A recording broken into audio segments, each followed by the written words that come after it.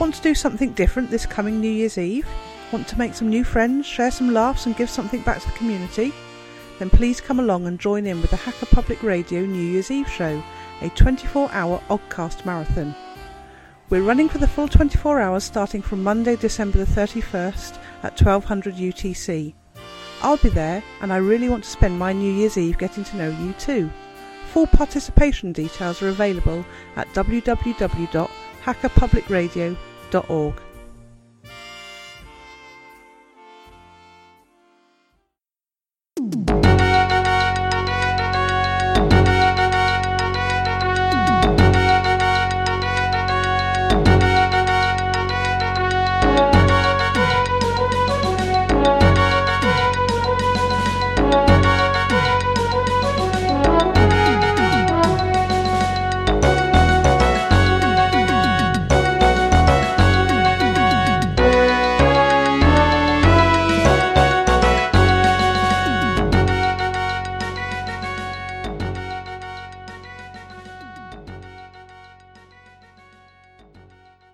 Friends, hackers, fellow geeks, lend me your ears. I come not to bury the netbook, but to praise it.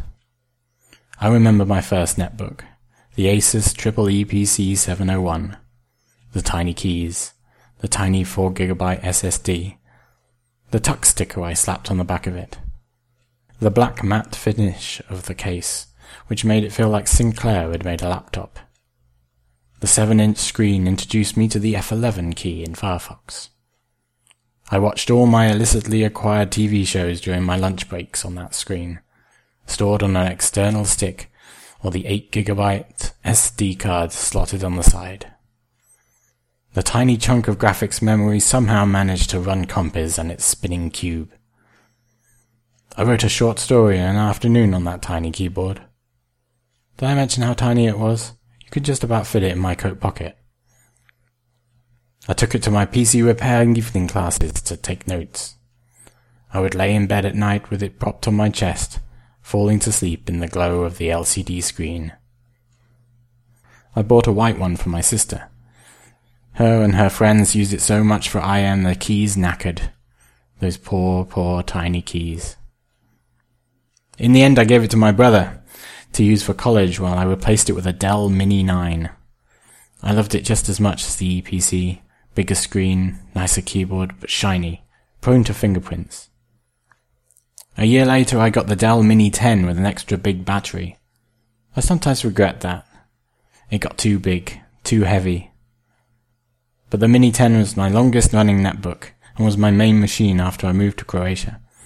Nearly 3 years before I got a full-size laptop again, but the netbook is still used for casual use, beyond what my phone can do. My Android phone. I love my XSS, but the tech is out of date now. Too many apps and games coming out which are made for more powerful phones or tablets. Tablets. And that's the crux of things. My beloved netbook was killed by the tablet. Yes, no one can prove anything. There's no smoking gun or blood spatter. But when I see the rows of iPads and cheap Android tablets on the shelves where there was once lovely netbooks, it sickens me. I'm tempted, of course, especially the new Nexus 7 and 10. I feel sick with guilt. I know when my Mini 10 finally gives out I will likely get a tablet. But I can't prop it up on my lap and type something on the tablet. I can't easily just install a Linux distro on it. The only thing tablets really have over a netbook is a sexy touchscreen, and thanks to the Humble Bundle I have a load of games to play on it. In an ideal world, there would be netbooks with retina displays, but as small as my beloved and much missed EPC. Perhaps if the current push for flashing Ubuntu on the Nexus 7 spreads to other distros and tablets, and if I can find a decent keyboard dock, well, time will tell. If you have an old netbook laying around gathering dust, take it out and give it some love. Install a nice light OS on it and write something, watch something. These wonderful little machines have changed computing and I'm sure gave Linux a boost as well. I'm AukondDK at aukondk.com. Thanks for listening.